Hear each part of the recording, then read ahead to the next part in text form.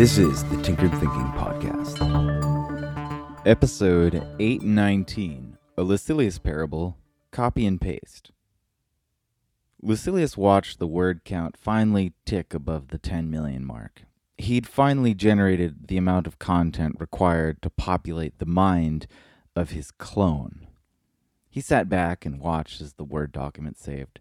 Some time ago, he'd reflected on all the things he wanted to do in life and realized that everyone's occasional fantasy to generate clones of themselves was finally possible. The issue was content. Exact biological copies could be generated, but what about their thoughts, their memories, and their beliefs? These had proved to be a particularly sticky problem, as people's first clones of themselves had quite quickly veered off on rebellious paths that were more in line with the stock content that cloned minds were being populated with.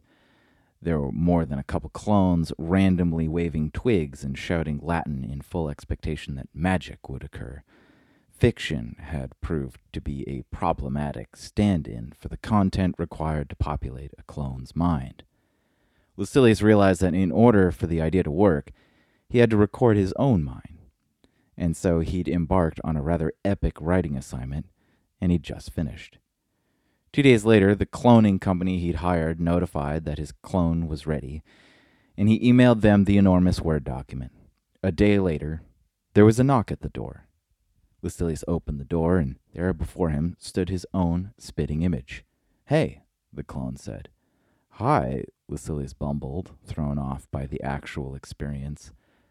"Well, I suppose introductions are somewhat unnecessary, so I think I'll just get to work," the clone said.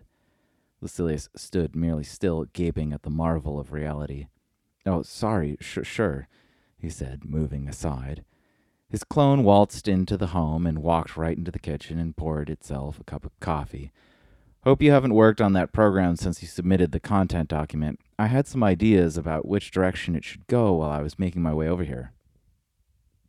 Lucilius puzzled for a moment and then remembered the contract assignment he hadn't worked on in several weeks, the repeated messages from the client, and his total inability to get any work done. "Oh, yeah, no, I haven't done a thing."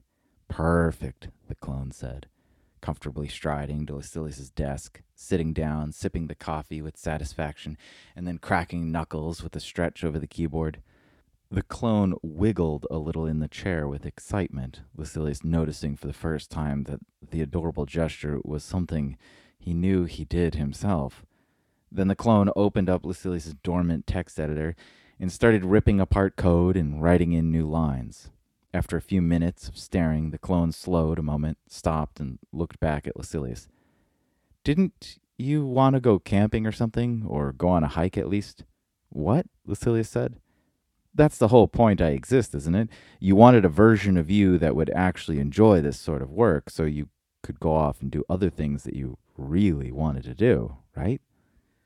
"Oh, yeah," Lucilius said, turning away to let the clone work, stopping momentarily to look back as he scratched his head, puzzled as to how to feel about the whole situation. Several days later, he was sipping coffee on a rocky shore, having just awoken and crawled out of his tent. The days since leaving home had been splendid, kayaking north along the coast and camping each night, cooking trapped crab, and mornings filled with meditation and cowboy coffee. The days rolled on pleasantly, but eventually Lucilius began to feel a bit restless. The natural environment was wonderful, and the trip was one he'd been putting off for a long time, but there grew within him the guilty thought that he was getting a little bored. He'd planned a trip of several months, but after a few weeks he turned back and headed home. When he arrived, the clone was at the desk typing away. "Back early?" it asked. "Yeah," Lucilius said, with the eerie sense that his internal monologue was now externalized. "Something happened? Thought you'd be gone longer." "No, just felt like coming home." "Well," the clone said, swiveling around in Lucilius's desk chair, "I've been busy. Completed that contract and picked up a few more, plus started a couple side projects.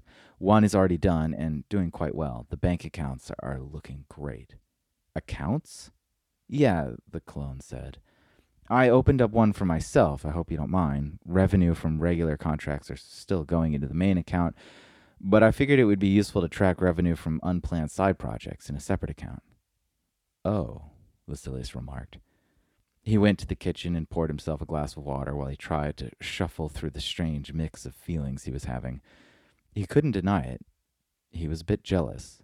The clone had accomplished so much, all work that he normally had to drag himself through to get done, and it took the clone a fraction of the time. But isn't this what he wanted? He wondered. Everything okay? You seem down. Figured that trip would perk you up a bit. Lucilius turned to the clone who was standing in the doorway. Yeah, I'm fine. Lucilius sipped the water, and as the clone turned back to get to work, Lucilius spoke up again. Hey. Yeah, the clone faced him again. You enjoying this? Lucilius asked, making a vague gesture to indicate the whole situation, the setup. Yeah, the work has been great, loving it. Lucilius stared into the limpid reflection of his face in the glass of water. Wish I had that kind of motivation. You do, the clone said. Where do you think I got it from? Well, I don't think I've ever been as productive as you've been while I was gone, so I don't know about that. You know, I was thinking about this a little while you were gone, the clone said. Really now. Yeah, I figured that I have all the drive and motivation and love for this sort of work that you have, but I don't have all the things that hold you back, like doubt and that aimless restlessness that seems to give rise to boredom. I looked over the content document you submitted to the company. There's nothing like that in the document, and so I'm pretty content with what I've been doing. But going camping or on a hike, the clone sighed. That just sounds unutterably boring. The clone stared off in middle distance, imagining it, and then shivered. But you have both. You like that sort of thing, and you certainly find the sort of work I've been doing gratifying. So maybe the two pull at each other. Lucilius considered the clone's notion. You know as well as I do that I'm not a true likeness of you. You filtered yourself, editing in the process in order to create me, so that I'd be able to tackle this part of your life. So that's why I created the separate accounts. Why is that? I figured there was a possibility you might miss the work I was doing, and that you might want to do some every once in a while. There's always more work. Yeah, that's sort of the problem I was trying to solve, Lucilius said. The clone shrugged. You know as well as I that most solutions just become bridges to better problems. Lucilius let out a short, stunted laugh. The clone's smile collapsed a little. Well, the clone said, when you're ready, I've got a side project on the go that I think you'll like. Lucilius looked at the clone half-heartedly. Actually, the clone said, I could really use your help with it.